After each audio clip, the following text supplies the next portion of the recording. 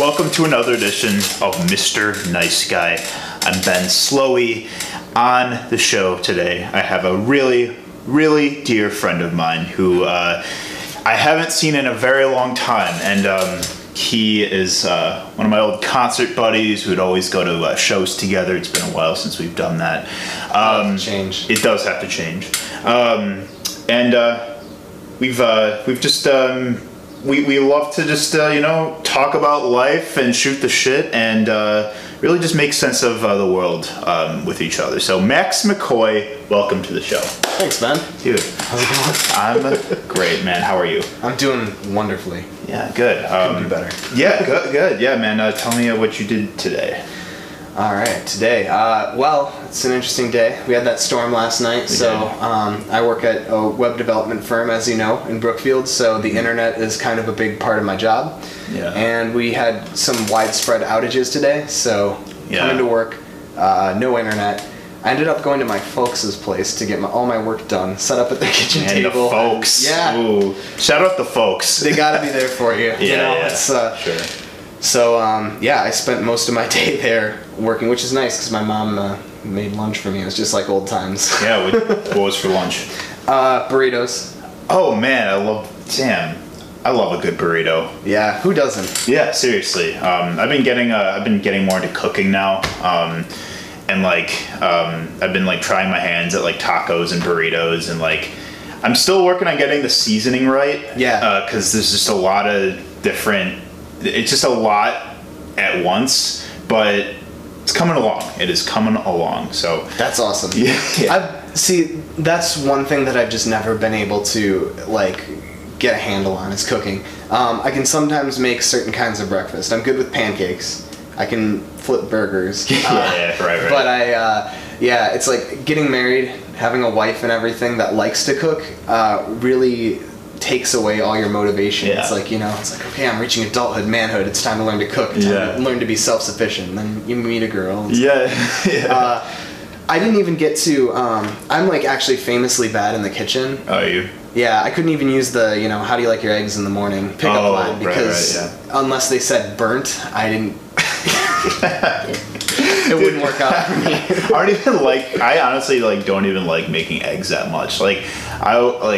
I was seeing someone for a little while that was literally she gave me so much shit that I never bought eggs. She was like, they're so cheap, they're easy to make, they're good for you. Why don't you buy eggs? I'm like, I don't like eggs that much. You would start resisting eggs out of spite. Right. Yeah. Unless we were at her place and she was making breakfast or lunch and I had no choice. But yeah, yeah, eggs are overrated. That's okay. But man. So let's have a beer, shall we? Sounds good. Hams. Okay, so I just started drinking hams. Really? Yeah, because proud of you. Cheers, by the way. Cheers. Yeah, it's okay. We were we moved a couple months back, and we wanted to bring a few cases of beer for people, and we got Spotted Cow, and then my dad, who was helping us move, said, Spotted Cow gives me a headache. That's his thing. So it's okay. We got him a case of hams. Great. Yeah. Only $11 usually for a 30 rack. It's super cheap, and there's no stigma attached to it. You know what I mean? It's not it's not Milwaukee's Best. It's not Milwaukee's Best. It's not like PBR, which is actually legitimately pretty good for the price too. Yeah.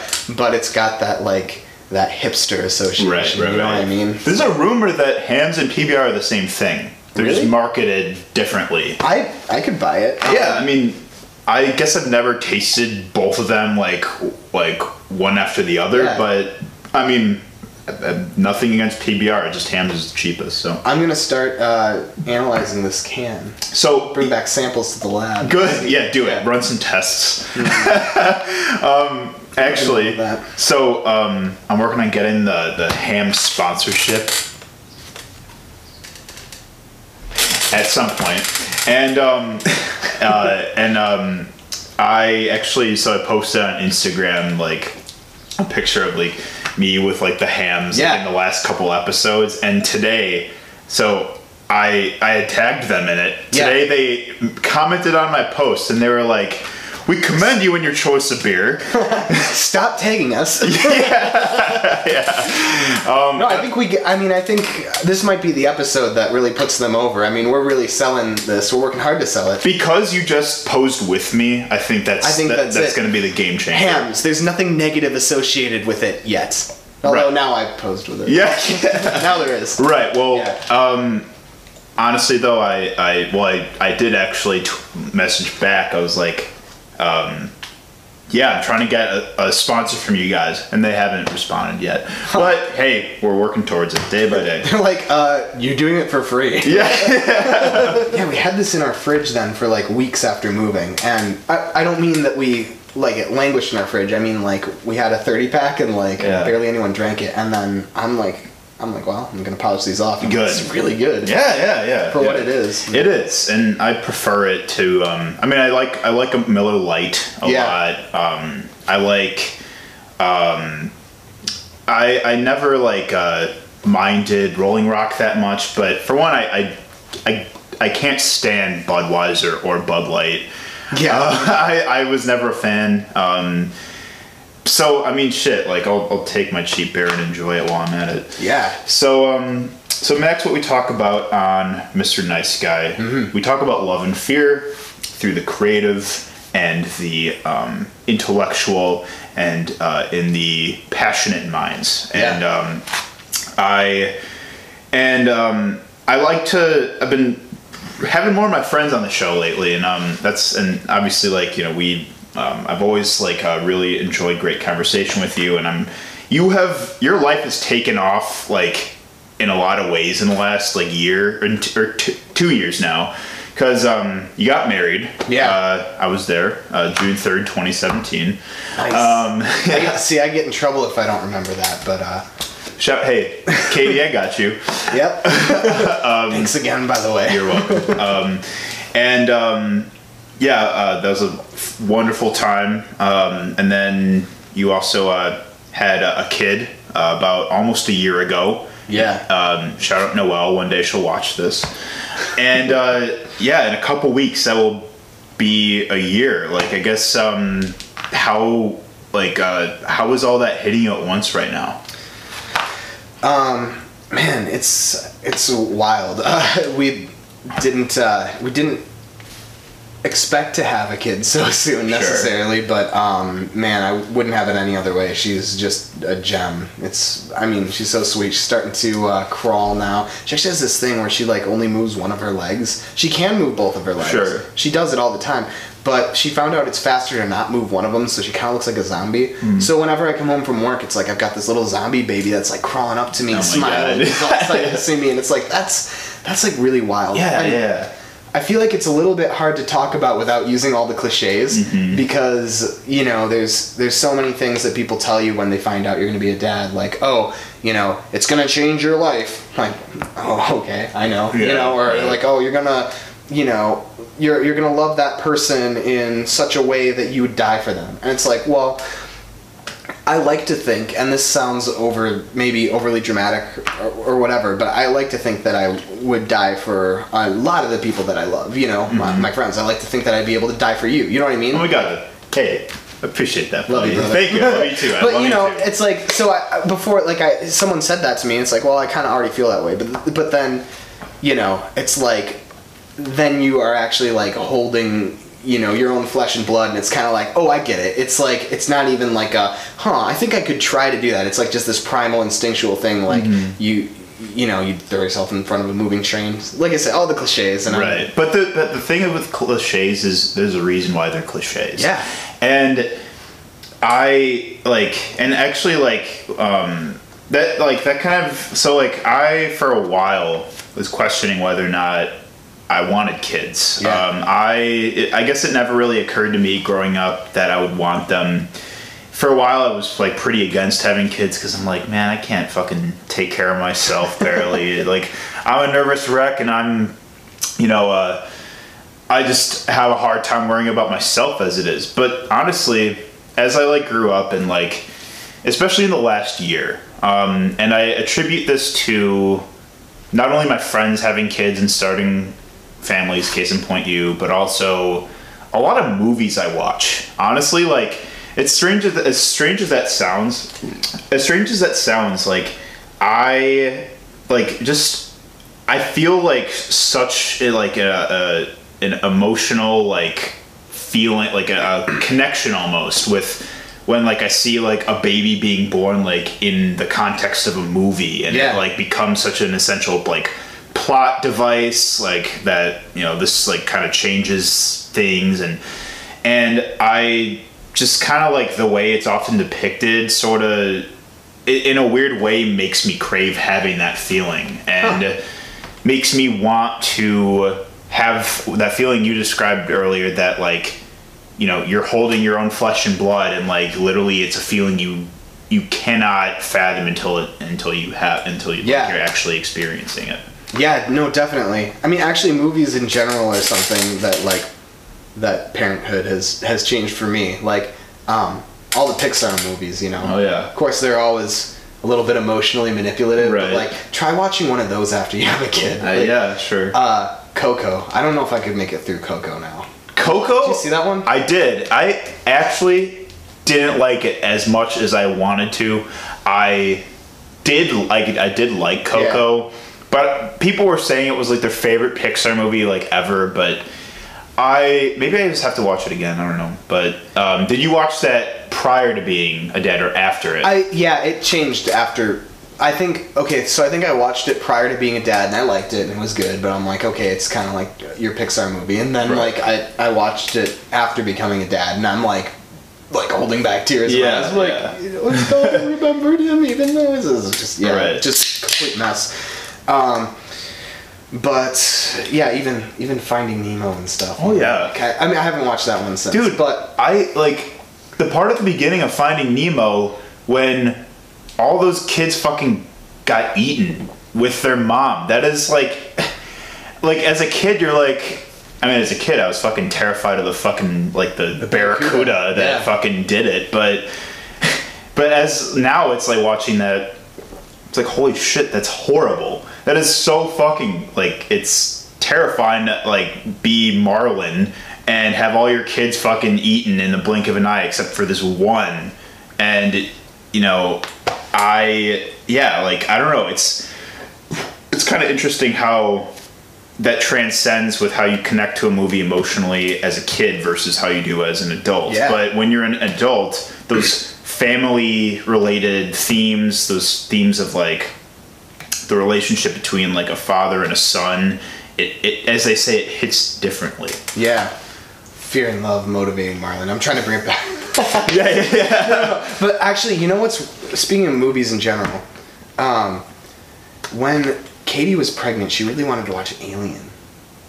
Really? I'm like, do you know what happens in that movie? I feel like that's like the Are you sure one of the last movies I'd want like the imagery of. Yeah. While like someone's pregnant. Do you know what happens in this movie? Yeah. You want to see that? Did she watch it? Yeah, she didn't have any problem with it. Oh, well. She's a different creature. Some people get it. Well, yeah, right.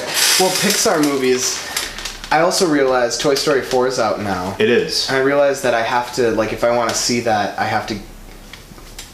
My kid isn't old enough to bring to the theaters to see it, so if I want to see it right now, I have to, like, get a babysitter to see a kid's movie. It's kind of weird. That is, yeah. I can't do it. Right.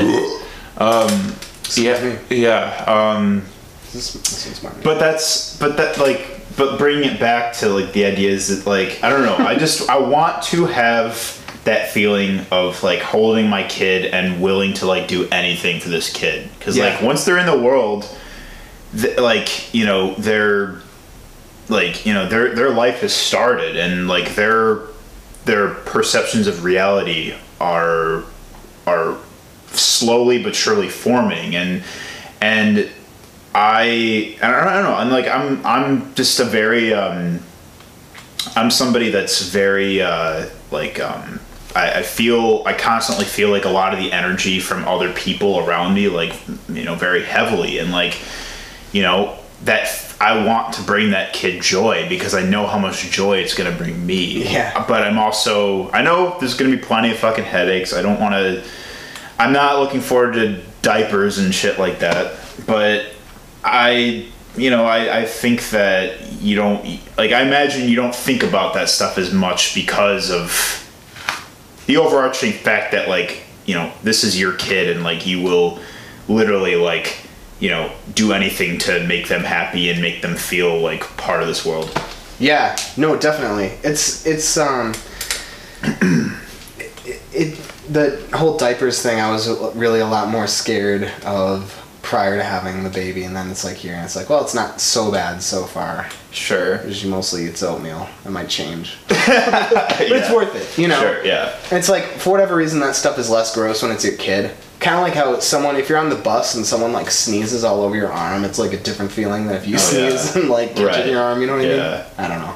Yeah, no, I was actually, it's funny you say that, because, like, a couple, like, I'm not going to say who it was, but, like, last weekend, I was interviewing a band for Breaking and Entering, and, like,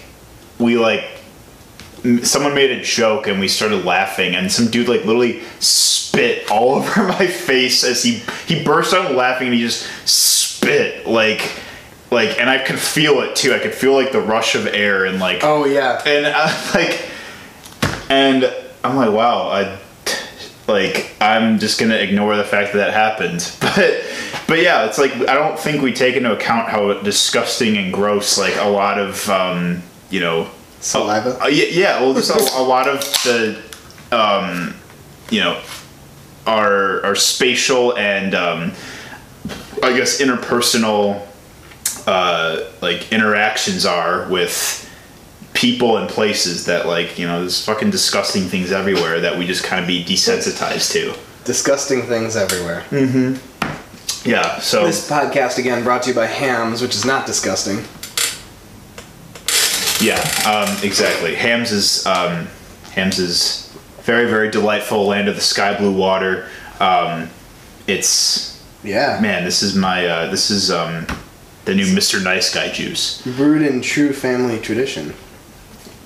Wow, Tradition is simultaneously over and underrated. Yeah, how so? You know what I mean? I don't know. It's like... It's kind of like what you said with cliches, you know, some of it's there for a reason. Yeah. And then some of it's, like, just outmoded and archaic.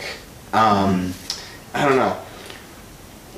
But I feel like it's so vast as a concept, people, like, try to dismiss the idea of it out of hand. You know what I mean? Sure. Like it's, I feel like it's nowadays seen as, like, a conservative sort of thing to value tradition. Sure, yeah. And...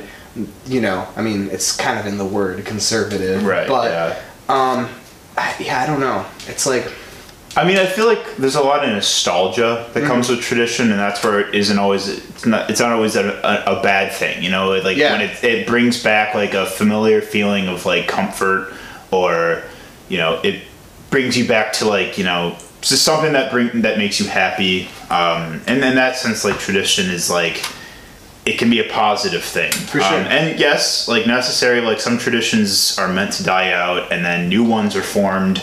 You know, I think that, yeah, traditions are, yeah, I definitely agree it can be a good and bad thing. So I guess we'll take it, like, one thing at a time, but, like, sure.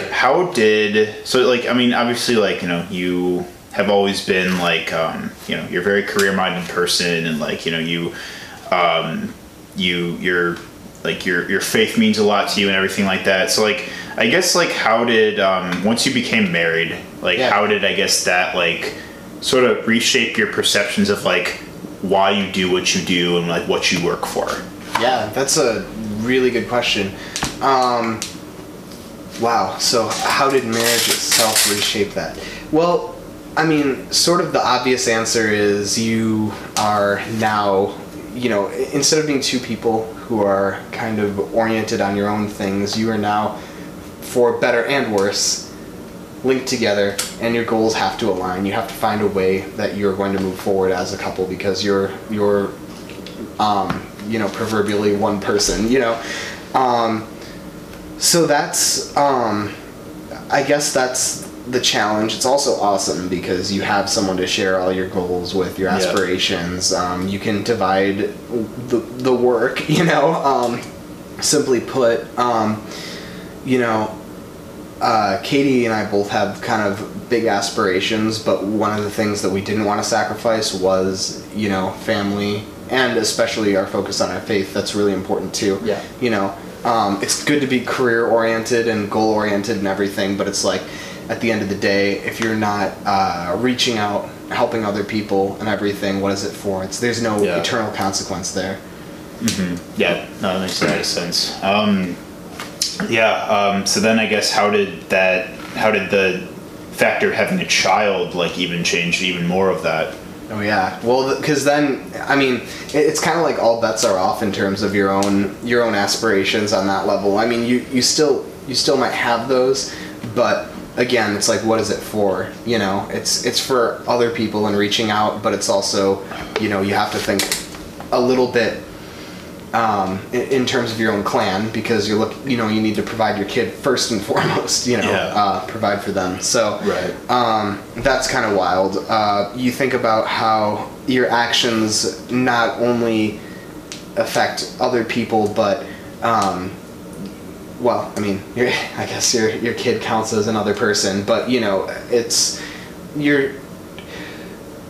in most interactions, you know, if you're misbehaving or treating other people like garbage and everything, that's going to come back to haunt you, and that's certainly not going to be good for them. Right. But when you have a kid, it's like you're shaping their life. You're responsible for their kind of starting place in some ways. How they're conditioned. Yeah, and I'd say it is a little bit of a challenge because you have certain values that you want to instill in them, and yet you want them to still be a free thinker. You know, I want my kids to know certain things, but I don't want them to blindly believe certain things because I told them. You know what I mean? But that's why it's important to like be an example too in your life, and that is, I guess that's even more of an extreme goal, I guess, because, you know, when you're married, it's still really important. You have to put your partner in front of yourself, of course, but they're also an adult. They can understand things more. Yeah. If you're not there for your kid, if you're not teaching your kid the right things, or if you're, you know, too heavy-handed on your kid and trying to jam in whatever your worldview is without regard to how they're going to feel about anything else. It's a lasting impact. It's a huge lasting impact. Yeah, so it's a heavy responsibility. It's crazy. Yeah. My parents raised my sister and myself to, you know, to question things, to ask questions if we're curious, and to, you know, not blindly like hold like our allegiance to something just because like, you know, we accepted at face value. Like that never really has been, you know, how I've thought in general. Like even in situations like with like, you know, whether it's a workplace or school or where I have a situation where I have superiors, for example, like I'm a very like, I think that like one of the most important like virtues in life is empathy. Yeah. And when somebody who is supposed to be your superior is treating you as an object rather than as a person, a unique human being capable of emotions and capable of feeling things, then I am always inclined to question their authority. Because like, I don't believe that anyone should be blinded by their authority and treat other people like, you know, they merely have functional value. And that's kind of like, you know, if I feel like I'm being disrespected by somebody or, you know, or a place I'm working at or something, I'm gonna speak up about it. I'm gonna voice that. For but sure. At the same in a similar vein, but not in it, but in a different context, like religion, for example. Like my parents are like atheists, and like my sister and I weren't raised with much religious education or background at all. Yeah. I went to like a Jewish day camp growing up and like a Jewish preschool, but that was really it. But then once I came to college, like it made me that more inclined to like really like explore it more. Yeah. And embrace the Jewish identity, because it's like I wasn't taught from like the get-go that I have to live my life this specific way and, you know, eat kosher and, you know, fucking keep Shabbos on Friday, Saturdays. Like, don't roll on Shabbos. Yeah, not rolling on Shabbos. Like, I literally, like, one time when I was in Israel, yeah, I had a roommate who was an Orthodox Jew. Yeah. Who, like, it was a Saturday. He literally, like, couldn't use the scanner to beep in for your hotel room. He literally couldn't use that because he, like, didn't use electricity on Saturday. So, like, I'm like, well, I don't follow that shit, so I'll just beep us in, you know, like, but that's what I guess, and I feel like, in that sense, like, I appreciate, you know, parenting and just, I guess, like a lifestyle mindset, whatever you want to call it. You know, encourage people to ask questions. Encourage people to, you know, embrace like how they're feeling about something, because like at the end of the day, like, you know, you feel wholesome when, you know, you speak your truth instead of bottling it up and, you know, following something just because like it's expected of you. And that's kind of why I like appreciate a lot of creatives like doing what they do, because like they're trying to find that alternative route to success, and that's an amazing thing. Yeah, that's there's a lot there. I touched on a lot of different things, but but I guess I think one thing that you really nailed is asking questions. So crucial. You know, you have the kids, and I certainly was one of those kids. You know, you get an answer to something. Your next question is why. You know, why. Yeah. And it's easy to, whether it's a kid or an adult asking that, it's easy to lose patience at some point. Yeah. But that's really important. And teaching your kid to ask questions why. I mean, at the end of the day, right, you're bringing up a kid, you're bringing him up within a certain worldview, a certain framework. You have to. There's no other way to do it. Even if you think you aren't, you are. You know what I mean? Like, there's some sort of, I guess, there's some sort of framework that you're introducing your kid into. The first lens they see the world through is going to be the lens you give them, because you're telling them what's true. Yeah. But if you don't teach them to ask why, then they won't be open-minded. Teach them to ask why, encourage questions, answer the questions, because you, at the end of the day, you have to be able to defend what you believe too, right? You can't just have this worldview and teach that to this other human being and expect them to accept it unquestioningly, because one of two things is going to happen. They're not going to be an independent thinker, or they're going to completely reject everything because you didn't justify to them why something's true. And of course, if they've been brought up and there's a hole in what you think or something like that, you know what I mean? Or they're gonna stray from that. Yeah, like, and for a while, those questions are going to be, why is the sun round? Why is the grass green? Yeah. But then one day, that question will be, what's the airspeed velocity of unladen swallow? African or European? I don't know that.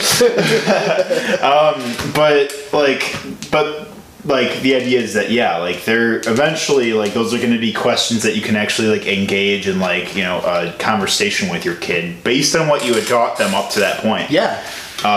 So I guess, like, and so you obviously, like, you with your kid who's almost a year old now, like, what is your kid teaching you about yourself and about the world? That is a great question. I mean, again, this sounds so cliche, but just when she gets up in the morning and she typically, she does one of two things. One is, if the baby monitor is within reach, she'll actually grab the baby monitor and hold it up to her face and start talking into it. Like, essentially Skyping. So sometimes I've woken up to look over at the baby monitor, and I just see her face going ba ba ba ba into the baby monitor, which is awesome. I love those. It's awesome. That's a great way to wake up. Or sometimes she just wakes up and, you know, she's whining a little bit because she's hungry. She wants to eat right away. Takes after me. But most often, as soon as you go in there, you pick her up out of her bed and everything, she's smiling, she's happy. And I know not everyone's kid is like that, but it's just the childlike simplicity of the way they view the world and everything, the little joy that she has when you come home, and she just has this like big smile on her face just from seeing you, and it's like there's no reason you should be so happy to see me today. But, you know, it's just it kind of I don't know, it just really is a source of joy, you know. I mean, it sounds probably lame, but that's, that's 100% valid though. I mean, like I'll reiterate, like I can't wait to have that feeling of like if it was someone else, like if it was someone like my age, for example, that's like waking me up and bothering me and shit, I'm gonna be really fucking annoyed. But when it's my kid, I'm gonna be like, oh shit, like this is like my pride and joy. I should go take care of it. Yeah, if Katie wakes me up, I'm in a bad mood all morning. But if she picks up the baby and throws the baby into my bed, and she's like, you know, crawling on me and everything, and like, you know, tapping on my face and everything, it's like you can't not smile. Right, exactly. So in that way, it's like, you know, you learn to like sacrifice some of your own like self-imposed like boundaries or like personal space, if you will, for the sake of, you know, your family, and that is something that you know, I that's the reason why I want to have a family. I mean, I struggle with knowing what I want in a partner these days, but eventually I will find that. Yeah, you're a catch, man. Oh my God, thank you, Max. Thank you, Max. I appreciate that. So, but no, you're right. It's like the other really important part of that is kind of what we've been talking about. It's like, what do you teach your kids? And when you're contemplating what you're going to teach your kids, it causes you to reflect on, why do I believe what I believe? You know, on how do I explain this to my kid? I mean, there's parts of my worldview that I don't hold as absolute truth, and there's parts of my worldview that I do hold as absolute truth. You know what I mean? So it's like, but there are other people that will reject what I say as absolute truth. Sure. But that, like, I guess, well, this gets like super philosophical, right? Because I certainly believe there is a such thing as absolute truth, but I don't necessarily believe that everyone has a grasp on what that is. So then there are the people that take kind of the postmodern view that like, I guess everyone's individual truths are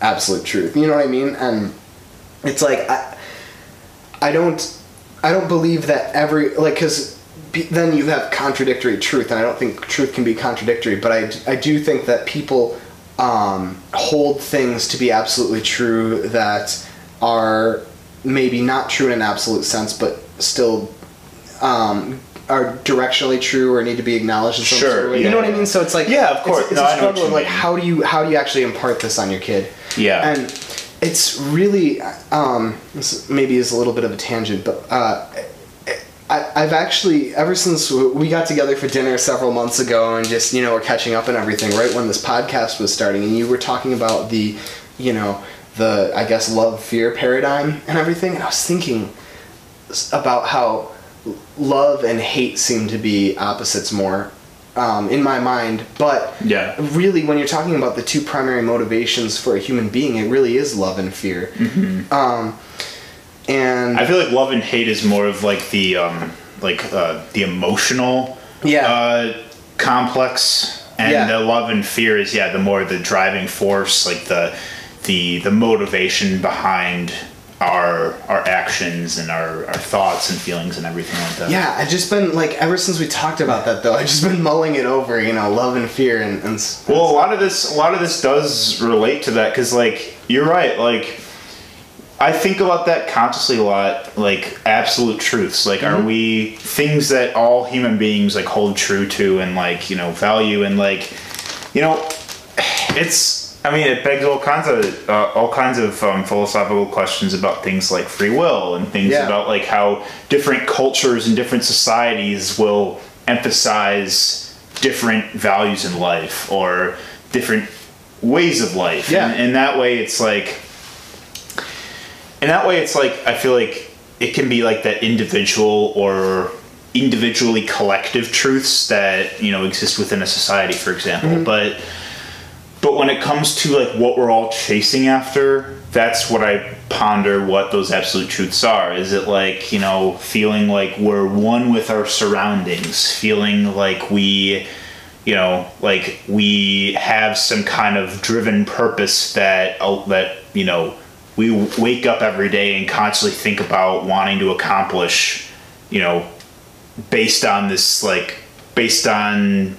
kind of overarching principle. Yeah. I think that in that way, like, those are some absolute truths everyone has, because, I mean, at the end of the day, we live, breathe, eat, sleep, like, we do all of that because, like, I mean, those are sort of like the functional survival instincts of us as human beings. And, like, and it sounds silly to be like, oh, yeah, well, like, you know, those are just things we do. But it's like, well, you know, those are, I guess, absolute truths in a sense. Yeah.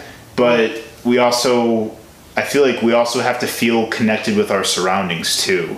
And so by surroundings, you mean other people, right? Other people, yeah. Other people, or you know, some people are capable of living very, very solitary lives. I guess in that sense, they feel more of a connection with their surroundings in the context of objects.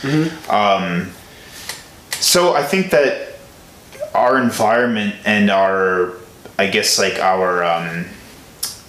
where we find relation to our environment and those surroundings is also sort of an absolute truth too. And in the same way, it's like where, I guess an example is like when you walk into a party or a social gathering or a concert, what have you, and you come in by yourself and you don't know anybody. Sure. You feel very uncomfortable because that you feel lost. You feel hopelessly like aimless about like, what do? I don't know anybody. I don't know who to talk to.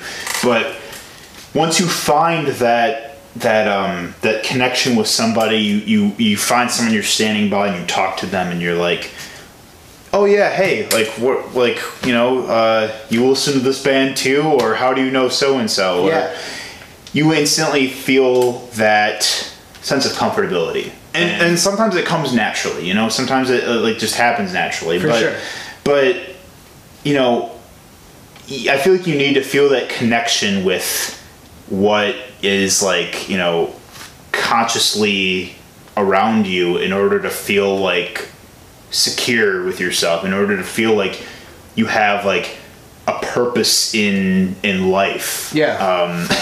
And I know that sounds like very like grandiose for like a specific example, but it's like you think about every single place. For example, this show that we're doing right now, we're doing it with a specific we have a specific like task in mind. We have like a reason why we've come together on this, and we have and the fact that we're friends and we are talking and doing the show on this format is what brings us that comfortability with like our surroundings and with like what we're consciously doing right now, because it's like that's what brought us together. That's what, you know, is like, you know, that's us feeling like we have some kind of that we find ourselves relative to the rest of the world, because, you know, we like, you know, the studio, this space, this table, this beer,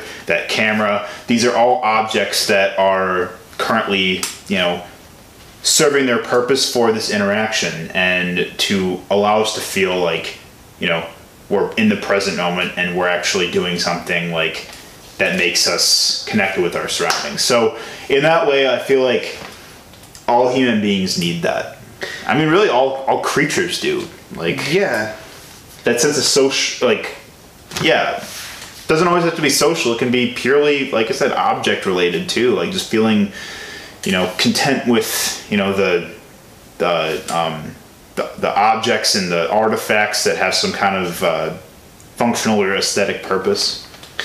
Yeah, I mean, I just thought the fact that you brought, you know, that you brought this up as the core focus of your podcast, Love and Fear, was so profound, and I've just been mulling it over. Yeah. And it actually, well, as you mentioned, I'm a man of faith and everything. Yeah. But we were in church and looking at the book of 1 John and everything, and there's a verse in there that says something to the effect of perfect love casts out fear. Mm-hmm. And really that whole section of verses was dealing with the relationship between love and fear. And I've been thinking for a long time about what that means, you know. And I think it really is tackling that, you know, fear and love are the primary motivators of people, but how do we communicate to other people? How do we get our ideas across?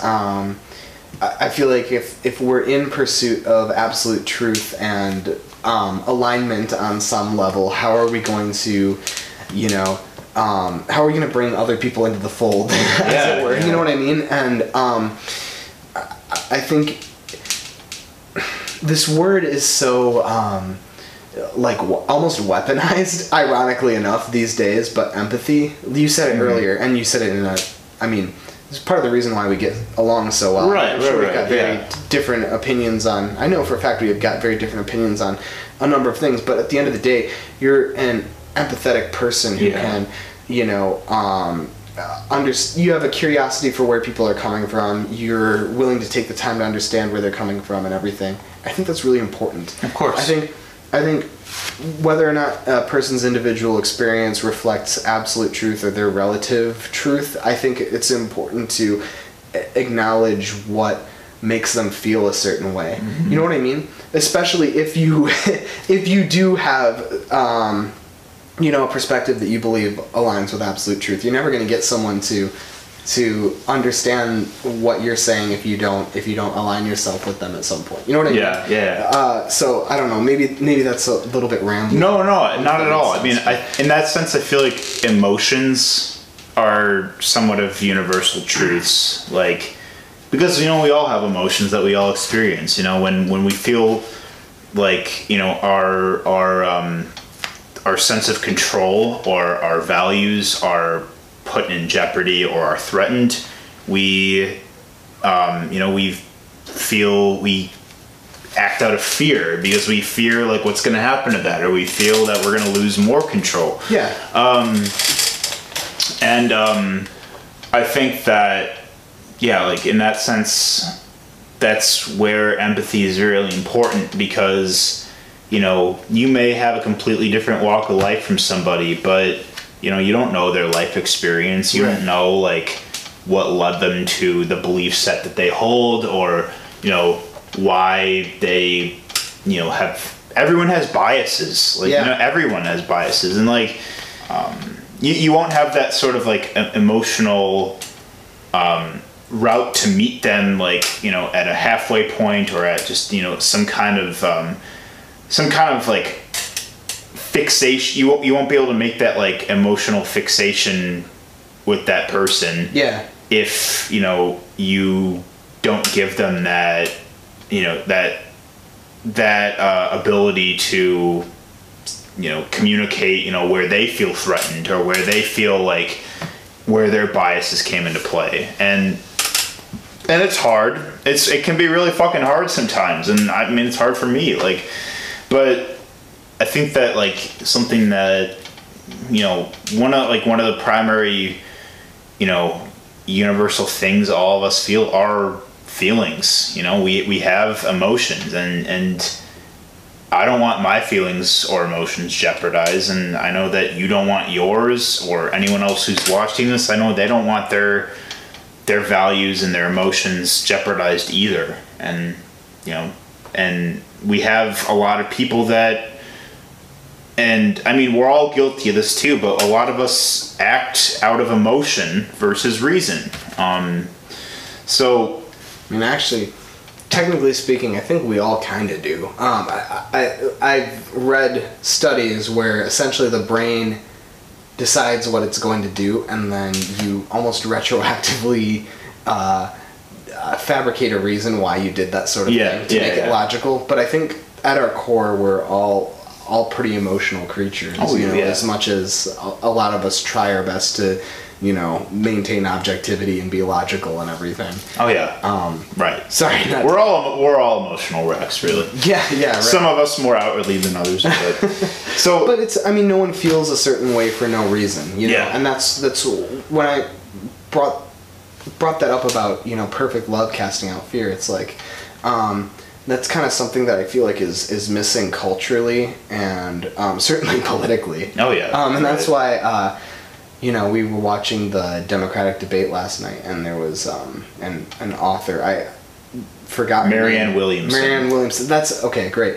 That's the name I had in my mind, but I didn't want to say it. Yeah. But I watched it too. did you? Yeah. Yeah. She said actually brought that up, and I'm sure it pricked up your ears because it's that same, you know, that the same relationship with those two forces, I guess, if you will. But like, I won't necessarily question her sincerity or the way she applied that, but I will say that that's something that's majorly missing from political rhetoric. It's really caused me to be disillusioned with politics in general lately. It's just because of that whole. Like I said, I feel like some people just weaponize the idea of empathy in a sense that they say, well, if you don't agree with me, you don't have empathy. You know, which I think is wrong. Yeah. And there are other people that say, like, well, what I believe is absolute truth, and you know, I'm going to destroy you with facts and logic. And if you don't see things the way it is, then, you know, you're wrong, and I don't care about your feelings. And it's like, well, I don't think either of those are the right way forward. I feel like, and that's where right and wrong can be like mixed up.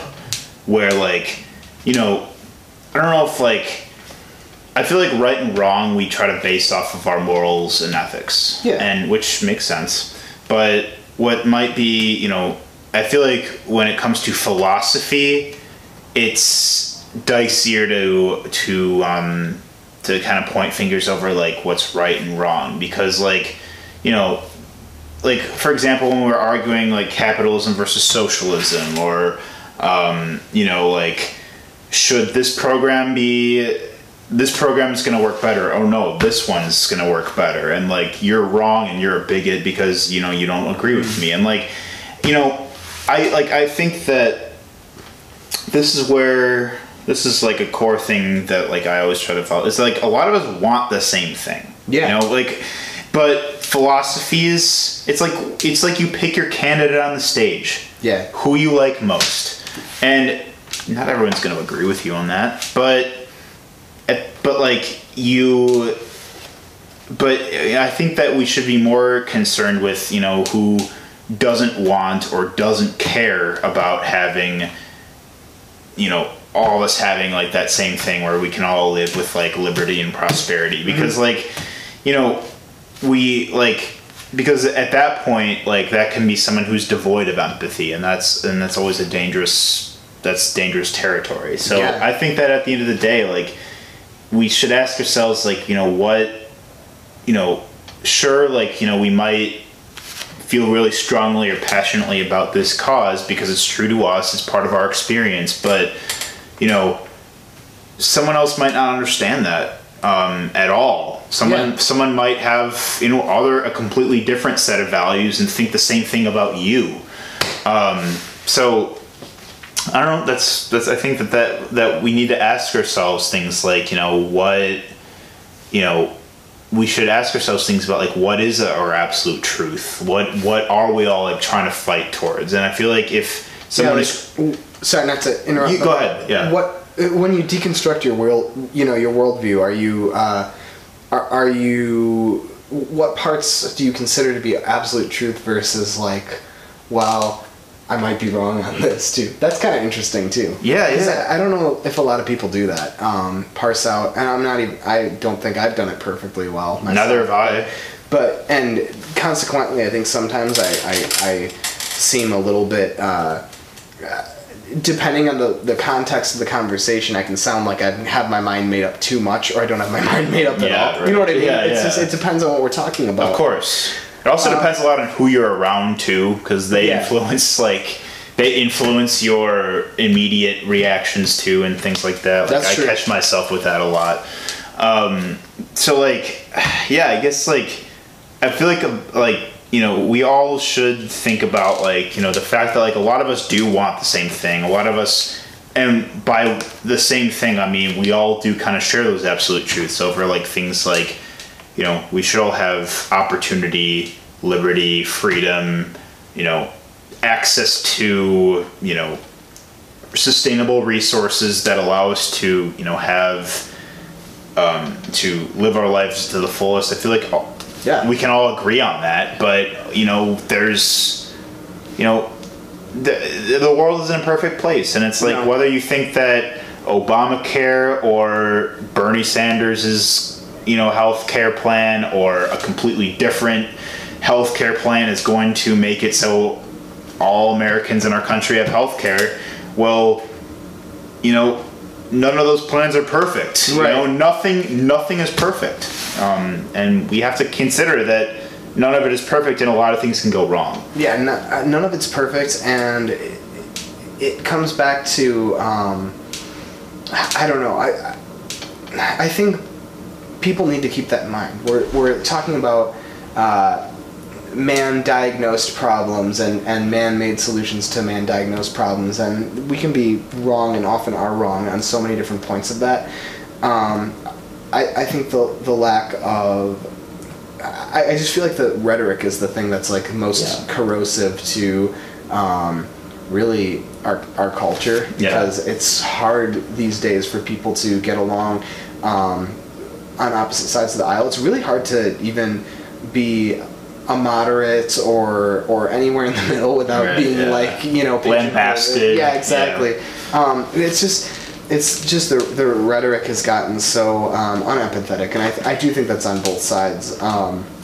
But I mean, to your point, I think everyone does mostly want the same things. I mean, I feel like the people that don't want the same things make themselves known over time. Oh, yeah. You know, like, I think about all the people on YouTube that are what are now known very widely as social justice warriors, and then the anti-social justice warriors, and they're kind of going at it, and it's like, well, the fringes of both sides of the aisle, right, and it's like people. I mean, first of all, I think we could all stand to have a common definition of the core words we're using to argue certain points. Oh, yeah. Because I feel like if you don't, I mean, I don't think anyone actually sits down and defines in like almost an academic sense what is this thing that we're arguing about. Even what is the scope of our conversation? Right. You know, what are we trying to tackle? Because there's so many outside things, insults, slurs, you know, smears and everything that are just kind of like dumped into it, and it's like, which are invented to other somebody or to make somebody feel inferior to, you know, your own worldview or something like that. Yeah. But if you look at what we all actually want, those commonalities that you were talking about, you know, I would hope that we all actually do want, you know, social justice in the traditional sense, in the term, you know, like racial equality and that sort of thing, equal opportunity. I think we all want that, LGBT rights, yeah, and the ability for everyone to marry who they want to marry, or like, and you know, general social freedom. You know, I think most of us, conservative and liberal, want that. The people that are like, you know, if you do have someone who's legitimately arguing against like you know, racial justice, for example, like that's someone you have to be wary about. Like if they don't have the same goals, but we should stop demonizing the people that like have different perspectives on what the best outcome is to that. Even if you believe, and you will find that in your own circles too. Oh yeah. Like you'll have people that. Even I'm sure like the most left or the most right circles have fucking disagreements over like, I think this is right, or no, I think this is right, you know, or I think, you know, or fuck you or fuck you too, you know. It's like at the end of the day, it's like there's, you know, and like I'm a very staunchly, I'm a staunchly like a believer of, you know, justice, and, you know, I have so many fucking like social justice causes I'm very passionate about, but I feel like empathy kind of comes in where it's like, well, a lot of us haven't been educated about certain things, or we haven't been properly exposed to things, or, you know, and I'd say that I can attest to that, where like I didn't know a lot of the causes that I think about until I talked to somebody about it. And that's the same way where it's like you don't fucking know, like, you don't know how to spell something unless you see it on paper. Yeah, and it's honestly when you take a step back, as you have, and examine the situation, it's pretty obvious calculus, right? You have yes. So you catch more flies with honey than vinegar. So you do have people that, you know, maybe both sides are in pursuit of an egalitarian society, but you have, frankly, one side that's very censorious, and then you have the other side that, to meet that, is becoming more inflammatory. And I don't mean that everyone universally on both sides of the aisle, and I'm not even, you know, categorizing it as a left-right sort of thing. But, well, case in point. So I noticed this on Facebook, and I didn't really know how to respond to this, but there was a student here. I know you saw this because I saw you reacting to it on Facebook. There's a student here, or maybe it wasn't a student, but in the nursing section that was... Oh, yeah, the swastika dude. Yeah. And it's like, I saw that, and I was like, so totally sickened to see that. You know, it's something you never want to see. Legitimate, like, displays of hatred. But then he had, like, the free speech sign next to it. Yeah. And I'm like, I was contemplating that, and I'm like, what? Why does that have to be why does that have to be the symbol of free speech? You know what I mean? Like, and then you had people that were in the, you know, in the comments that were talking about, you know, beating him up and taking his side and stuff, and it's like, well, when you have that ugly a display, that's tempting. My mind always goes there. I don't ever want to react violently to a situation. The only time I would ever react in violence is for direct self-defense or defense, physical defense of people who are under direct threat. Yeah, of course. But the darker parts of you, when you see someone being that outwardly hateful, goes to that, I think, at least for me. Of course, but it made me wonder, again, why is that the symbol of free speech? Right. You know what I mean? And it was a very deliberate, like, someone testing what he could get away with on the principle of free speech. And but it's at the expense of, and it was an Israel event that was going on. Oh, really? I didn't know that. It wasn't. That's what he was holding it up front for. No kidding. I thought it was kind of random. Oh, no. There was an Israel event going on there. And he was doing it deliberately to, like, intimidate them, and, like, you know, clearly, like, he was under the principle of free speech, but, you know, he was doing this, like, you know, 20 feet away from, an Israel Independence Day related event. And at that point, it's like, okay, it's blatantly obvious this guy's doing it deliberately. Well, and this is, you know, people who have that sort of ideology, or frankly, I think even for the shock value, doing it should be condemned.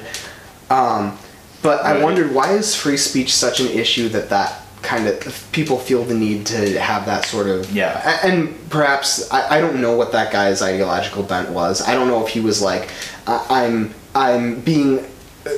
you know, purposely inflammatory to make a point, so that, you know, hey, we really need to talk about free speech, to which I'd say that's really bad, because there's a lot of legitimate points that are being censored right now that are frankly not disgusting in that sort of way. Right. I mean, ultimately, I don't think anything should be censored, but I mean, but you can't, depending on the context. But you also can't censor people, you know, reacting to what he did, and that's the thing. It's like, he's also putting himself on the line to be, you know, he is vulnerable to what people are going to say and think about him too, because and he should be, you know. Yeah. I mean, I mean, I think if, particularly if those are actual views that he's espousing ideologically, I think he should lose, Yeah. you know, he should lose his job. He should be shunned, you know. Yeah, of course. Which he has been heavily, and it's like, I honestly wonder, like, that kid, I wonder if it's like, dude fucking, like, ruined his life because of that, and it's like, was it worth it? Yeah. Just, like, this kid, like, apparently, like, from what people are saying in the comments, this kid's, like, he would act up in class, he was, like, he would say super edgy things to, like, Sure. offend people, and, like, clearly this kid is, like, I don't know if it comes from a point of insecurity or some kind of, like, you know, he has some kind of, like, small man complex where he has to assert himself in this way that, you know, makes himself feel seen. Yeah. But, you know, either way, it's like, was it worth, like, one, triggering many people in the Jewish community, or also just people passing by that, you know, that identify the swastika, which it is, as, you know, has been adopted by the Nazis as a symbol of hate. Yeah. Like, you know, that's what you're going to be identified as, like, for the rest of your life. And it's like, was that worth it? Yeah. And over the principle of free speech.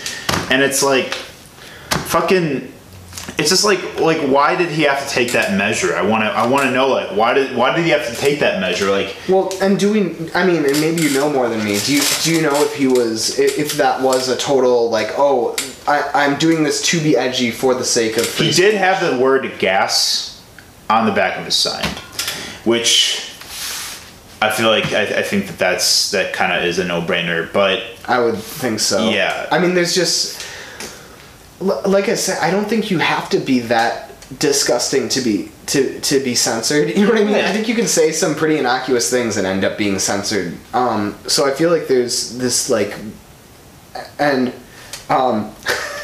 I know just the phrase "both sides" gets, like, there's, like, a connotation to that now. Yeah. But, like, I feel like there's some, like, major point that's being missed in this whole debate. You know what I mean? Like, the one, again, and I'm not intentionally throwing people in this camp, in either of these camps, because I think most people are actually very much in the middle of this sort of thing, in a very reasonable place. But you have people who are being, like, so, again, overtly censorious, and then you've got people that are, you know, really ratcheting up how edgy they're being, and I don't know, it's something I still don't really have a grasp on, and I fear that now I'm kind of rambling rather than making a Sure. point. But yeah, it's just something that's kind of, I guess, suffice to say, I don't think I feel like we're both political parties right now, and a lot of just people in general are not. I think we're spinning our wheels a little bit, you know, rhetorically. There's too much demonization, and everyone will say, oh yeah, we're both, like, you know, you watch the debates, and the Republicans and the Democrats, not that there's Republican debates going on right now, but, you know, the politicians and everything will say, you know, oh, there's division on both sides and we need to unite, but no one actually does that in practice. No, right. Yeah, I don't think anyone's really trying to find, so that's why I'm disillusioned with politics in general. But I think I am with the bipartisan system in general. Yeah, definitely. For the sake of time, sorry. No, we gotta get some music. Yes. So this has been this record that's been sitting here this whole time. Thank you, Max, for bringing me this. You're welcome. I hope you don't have it, but even if you do, it'll be a good conversation piece. Yeah. Okay. All right. Like we needed something else. All right. Yes, of course. This conversation was really dying out. What could it be? Calendar. Do you have this one? If you have it, it's okay. I don't. Good. Holy shit. Awesome. Wow. This is a great record. Have you Holy heard it? shit. No, I haven't. Okay, you're gonna love this. Do you Okay. know Virtue by Voids is what this is. Do you know the Voids? I don't. Okay, great. Okay. I don't know anything about this. Holy shit. I was almost 100% certain you would. Okay, so this record is one of my favorites. It's actually, it came out last year, but they already have another single out. This is actually Julian Casablancas from The Strokes. This is his other band. And I'm not going to call it a side project because, frankly, he's been using this as his vehicle. And I think they're, at this point, at least as innovative and groundbreaking as The Strokes were. I mean, to be honest, The Strokes, when they first arrived on the scene, and what do I know, because I was like 6 or something. Yeah. I mean, I know they were a big deal, and they're a big deal for a reason. There's the garage rock revival. The revival, yeah. But I feel like this is like his most innovative sort of thing. I love the album cover too. Look at the geometry, figures. It's very reflective of the sound of the album. Yeah. It's like it's very well. They break free of using like the pentatonic scales for their melodies and everything. So it's kind of got some, I guess, like Middle Eastern influences. Oh wow, sure, okay. It's very interesting, but it's a little bit just straight up rock. It's a little bit like electronic. It's just, I don't know. I love this album. I can't wait to listen to this. Holy shit! I really think you'd like this album. Of course, man. I mean, I do love the Strokes, and like Julian Casablancas is a spectacular musician. Yeah. So I'm interested to see where he implements like a different fusion based sound in a side project, because I mean all right, buddy, Max McCoy. Hey. Man, we had a great talk, didn't we? Always good to see you. We touched things, family, philosophy. We even got a little bit about music at the end. What are you listening to right now, by the way?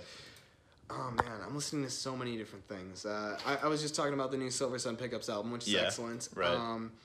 Let's see. I almost feel compelled to pull out my playlist for the new stuff I've been listening to. Yeah. New Aurora album is really good. She's kind of indie pop sort of thing. Is avant pop a thing? Yeah, it is. Too many. Well, avant pop would be like FK Twigs and like Sophie and all that really crazy fun like eccentric pop coming out these days. Japanese House. Oh yeah, we talk about that. Yeah, we did. Craig Finn's new album is excellent. Caged Elephants. Okay, I haven't actually listened to it yet. That one's good. Peter Frampton did a album full of blues covers, which is worth listening to. Interesting. Okay. And then Starface and Ghostface Killer. Fun stuff. Ghostface Killer. Hell yeah. To pronounce that. Sure. Ghostface Killer. That's great. It's great. Awesome. I've been listening to kind of an eccentric blend of like indie pop and also just like black metal and doom metal. So like I've been listening to records by Ulver and Agalloch and Wolves in the Throne Room and also strangely like Yellow Ostrich and Givers and Discovery and what's another one? Like Oberhofer and stuff like that. Like I don't know. And Stars. Stars is a really fucking good band. All right, Max. Well, to close out, what keeps you up at night? What keeps me up at night? Last night, my wife turned off the air conditioner. That's the worst. And I didn't know she turned it off, so I'm like, why is it so hot? Yeah. Am I having a medical issue? Right. Dude, I've been struggling. Just turned it off, so I flipped it back on. Dude, my room gets so fucking hot too. I've been sleeping like in just my briefs, and I've been tossing and turning, and it's awful. I need a fan. It's the worst. I need a fan. Definitely. And then what puts you to sleep? What puts me to sleep? A nice glass of Bullet or Eagle Rare. Classy ass liquors, Max. Dude, I try. Thanks for being on the show. This is a great fucking talk. It was great to see you, Good to as see you, always. Well, thank you for watching Mr. Nice Guy. Remember to think about your absolute truths and in relation to your individual truths, because a lot of us are fighting for the same core values, but we just have different routes to different avenues of thinking and different life experiences that shape our values and our beliefs. So always keep that in mind. But also just talk to people and be open-minded, because that will help you seeing that in someone else. So on that note, we'll see you next time. 2, 3, 4. Mr. Nice Guy.